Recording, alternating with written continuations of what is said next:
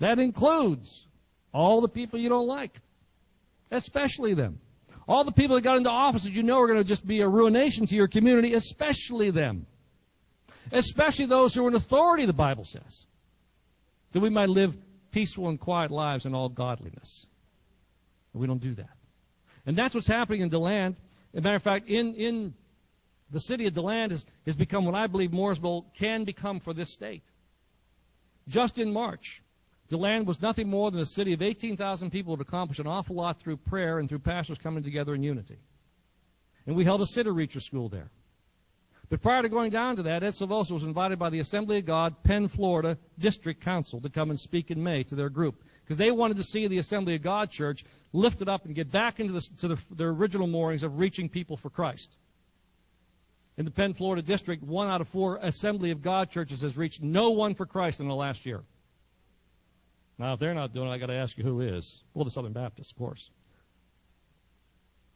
We quit preaching the Word. We quit loving people. So the Assembly of God superintendent said this: we would like you to come to Florida and help us reach Florida.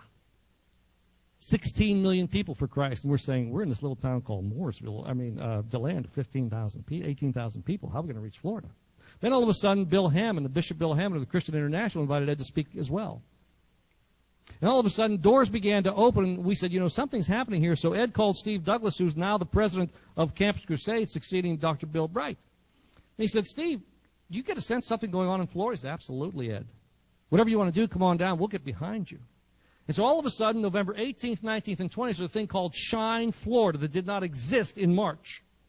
And what it is an opportunity for cities around the state to build a spiritual canopy of prayer over their city in an effort to put a spiritual canopy of prayer over the state. On top of that, it's an opportunity for people to become lighthouses of prayer and pray for their neighbors, for their coworkers, for their high school and college students. I can't tell you how many people are coming on board. I just sat with the Greater Orlando Baptist Association Southern Baptist Superintendent last week. You know how many times you get to speak with the Greater Orlando Southern Baptist Superintendent? It's difficult. Not because he's a mean guy, it's just because he's so busy and so caught up in everything else that he's doing. But a door opened because I'm liking this Ephesians 2:10 thing, Seems like everywhere I go, doors are opening. And you know why? It's because I'm showing up. I couldn't meet him if I wasn't there, could I? But because we decided to move to Florida on a part-time temporary basis for the rest of the year, we're there where God can use us. Now, I'm not bragging, believe me. I'm just learning this right now as I speak to you. Some neat things are happening because we're living out that Ephesians 2:10 stuff. He said to me, I want to see Orlando reach. He's 71 years old before I die. I want to see it happen. But he knows now at 71, it's not going to happen just through the Southern Baptists. Those are the kind of doors that are opening up. And I believe those kind of doors are going to open up right here. So in Florida, we have already 30 communities who are just beginning, who are very involved, who want to see Florida reach for Christ. So from this little town, 1999, 8,500 prayers, we think are just for DeLand, is for more than that. God said, I'm going to take that and just raise the ante and make it bigger than you ever dreamed. And I believe God is about using towns like Mooresville. But you see, you have to have a bigger thought pattern, a bigger mindset, not only about who God is, but about who you are. Because God wants to use you, young and old, to do the things of God today, because He's moving powerfully. I just passed up through South Carolina, got an email. The email's the greatest thing in the world, apparently. I get all my messages there. Guy read Ed Silvosa's book, wanted to talk about it. Stopped in to meet him, just my wife and I on Friday. Never met the man before in my life, but we are brothers connected to the hip. We were separated at birth. All right? That's how close we are. We were separated at birth when we were Christians, not. And he moved to South Carolina because God called him there as a Baptist pastor, started his own ministry, not a church, his own ministry about prayer and revival. And God gave him a vision that he was going to reach into Columbia with a great fire, ignite Columbia, and go out through all South Carolina to reach the entire state for Christ. And he was the man he was going to use. And that man met 6 different people who never knew him from anything in the world. And when he walked into the room, they said, you're the man God has sent to bring revival to Columbia. That's what God's doing. Now, he was a Baptist. And he believes in this stuff. Now, that's not very Baptist of you, is it? He said, no, but it's just like God.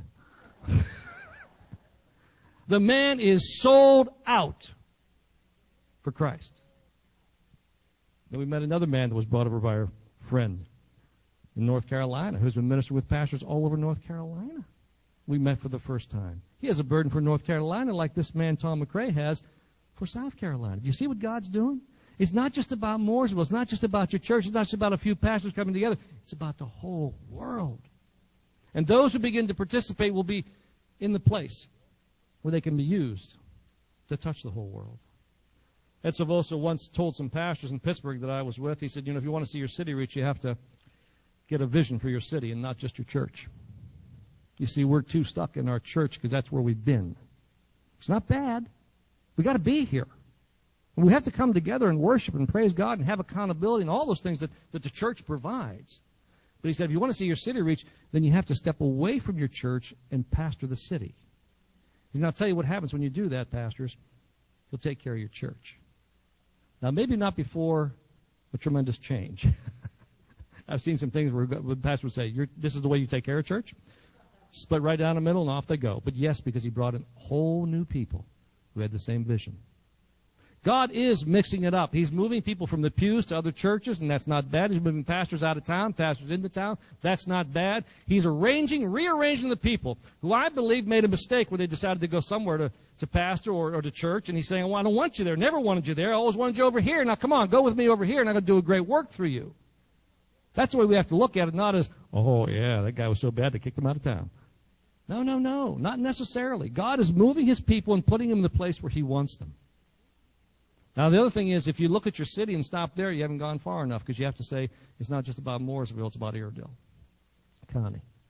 You can get your mind around that, and he'll take care of the city. And then you take it right onto the state, and to the nation, and to the world. That's how you get there. And so we've done it reverse. We've sent all of our missionaries to the ends of the earth. And they don't come back, except to get money and go back out again. Right? That's the way it is. And God never said, send them to the ends of the earth and have them come back. He said, we're going to start right where the disciples did not want to start, where Jesus was crucified. Worst place to start, your hometown. Jesus knew that, God knew that, but that's where they began, and we must begin in our hometown and then go to the ends of the earth. That's the key, I think, is existing here. Now, just a few other things here. There are 5 components to reaching a city for Christ. It's not just about pastors, as you know. It's about pastors, intercessors, youth, worship leaders, ethnicity. We must get the ethnic ranks together. Every ethnic group has something to add to the body of Christ that the others do not possess. And if we keep ignoring that fact, we're going to miss it. Now, I'm not saying every church has to have an equal number of blacks and Hispanics and Asians and whites, but the body of Christ in the city should reflect every ethnic group that exists here. So we can have a full, complete body of Christ filled with all the gifts that God's given us.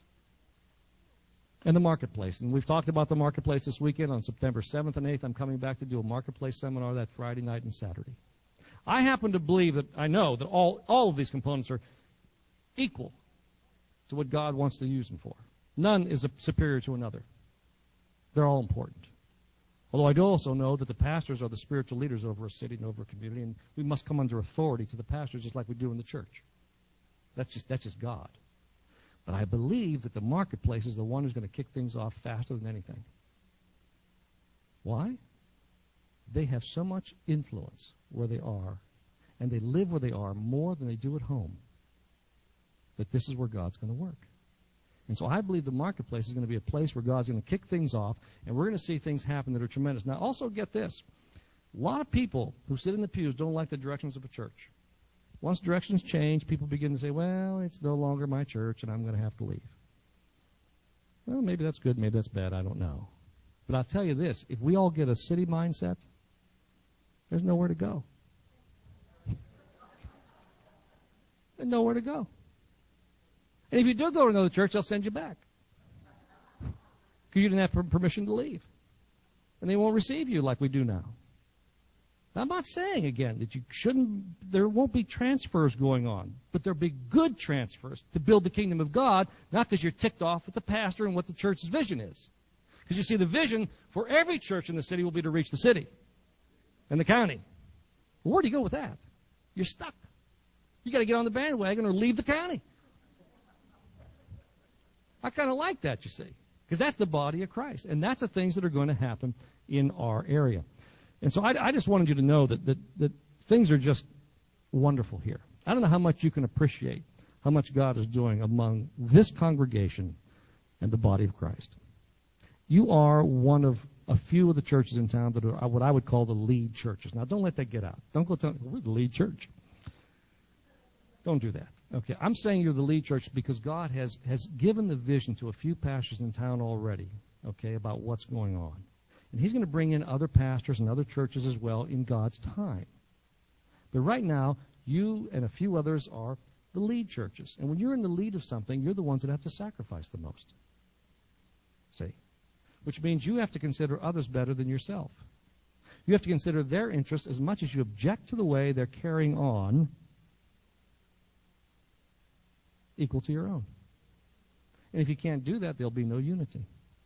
If we start arguing about things like worship and things like whatever else is beside Jesus Christ and Him crucified, we'll not get together. Now, what that takes is for you to understand the compassion that God has for the saved and for the lost, because we don't have that compassion, and you can't conjure it up. Oh, I'm going to get compassion. Now, mean people are still mean people, and you'll still dislike them. They're just unlikable people out there. There's unlikable Christians. You ever met an unlikable Christian? Sometimes I think I'm one when I leave a church. But that's another story. I just believe they're unlikable people. We didn't like our kids for a while. Did you like your kids all the time? Did you like what they did? No, we didn't. We loved them, though, unconditionally. You see, the fact that we didn't like them and could still love them is unconditional love. And that's what we have to be about. But you can't conjure it up. You have to ask God to give that to you so you can express it. Because you're here, sitting here today, because God loved you so much that He gave you mercy and grace and love to the point you came to His Son. And that's what we have to do on His behalf to those who don't know Jesus. No matter what they're doing, mercy. Mercy. No matter what they're doing, grace. No matter what they're doing, love. It works, or you wouldn't be here. And I wouldn't be here. Nobody argued me into the kingdom. Nobody told me how bad I was. Just loved me and prayed for me. It works. Let's be about that.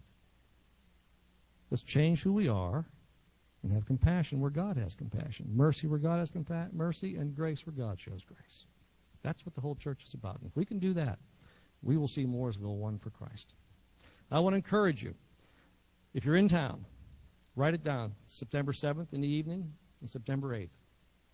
Come to the seminar. I don't know where it's going to be right now. This is a model building seminar. I'm going to be very frank with you. I don't have all the answers, but I know we have a beginning point. And I know if we work together, we can create a model of the marketplace ministry that can be used elsewhere. That's what God does. He creates models among His people, and then they're expanded elsewhere. And we need to get together and find out where we're called, how we're called, why we're called, and what we're called to, and how we're going to go about fulfilling our role in the marketplace. That's what we need to find out. I don't have all the answers. You're going to give me some answers. You're going to give me some real great thoughts at this seminar. I'm fully convinced of that. So come and do yourself another favor.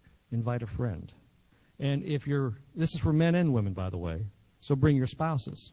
So if you're a working woman and your husband's at home, aren't many of those these days yet, bring your husband. If you're a working man and your wife's not working, bring your wife. Because it's not just about those at work. It's about the family unit and how we end up doing the things we do. Because God gave me a word that I shared with the group a while back that said this, and I close with this. It's about marriage. Those of you who are married or thinking about getting married need to know that if you want to express unity at work, you better have it at home. Because if you don't have it at home, you don't know what it looks like. If you don't have it at home, you don't know what you had to give up to get unity. Because it's sacrificial to come into unity. It's not agreement. It's not inclusiveness. It's not like, okay, well, we'll go do that. If you're not in unity, it won't last. If you haven't really struggled with it, it won't last. So we need to know that. And God said to me, this was about men, ladies. This is a word He gave me about businessmen. And that was that the businessman's ministry in the marketplace will only advance to the extent his marriage permits. And I'm afraid in this country we're getting so excited about the marketplace and ministry in the marketplace that we're sending them out with bad marriages. And we have proof of that. 54% of all Christian marriages end in divorce. What about the other 46%? Probably half of those aren't doing too well either.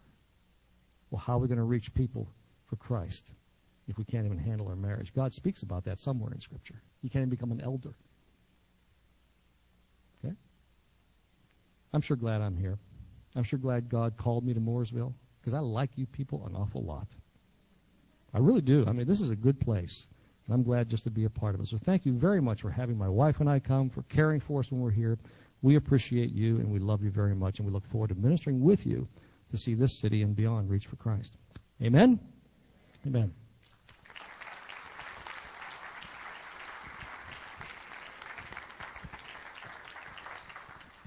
Okay, now we're going to close. What I want to do is, for those of you who would like the compassion that Jack was talking about, because that's really what it takes, and that's how the Lord worked, is through compassion, to stand up. If you'd like the Lord to give you an impartation of compassion this morning, particularly for the lost people, okay? Because it's not always easy to love your lost neighbor. Believe me. But the Lord wants to give you supernaturally something you do not have, because it is, Jack's made a good point, it's not something we can drum up, is loving our neighbors. That's something supernatural. But we can choose to have it if you believe that God wants to give you that. A real compassion. I'm talking about your neighbors, wherever they may be. Sometimes they're right beside you, where you live, and you have to see them all the time and see what they do that you don't like, and but still love them. And that is so important that God wants to give us that, give us the ability to have that. And first of all, you need to recognize you don't have it. That's number one. I don't have compassion for my neighbor, Lord. In fact, I don't even like them. I'd like to smack them. But, Lord, I believe you love that person.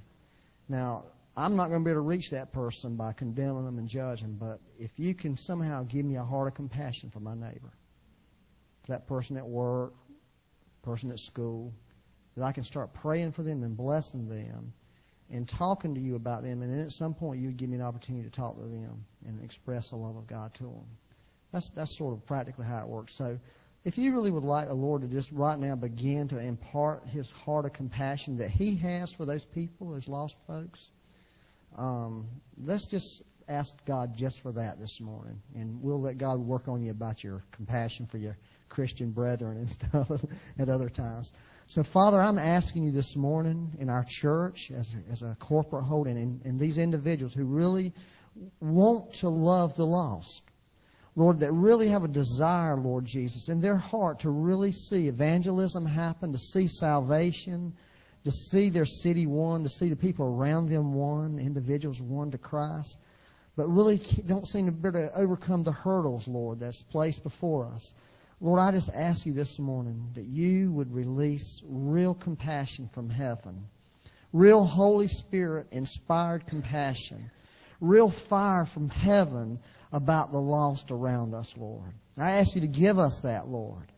Lord, not just to send somebody else off to do it, Lord, but that we would see ourselves, Lord, as your ambassadors as we go about our daily lives, Lord Jesus. And I just ask you for that compassion, that we'd be compassion motivated, we'd be mercy motivated, we'd be grace motivated, Lord, towards the lost in our neighborhoods and the schools and the business, the marketplace, Lord.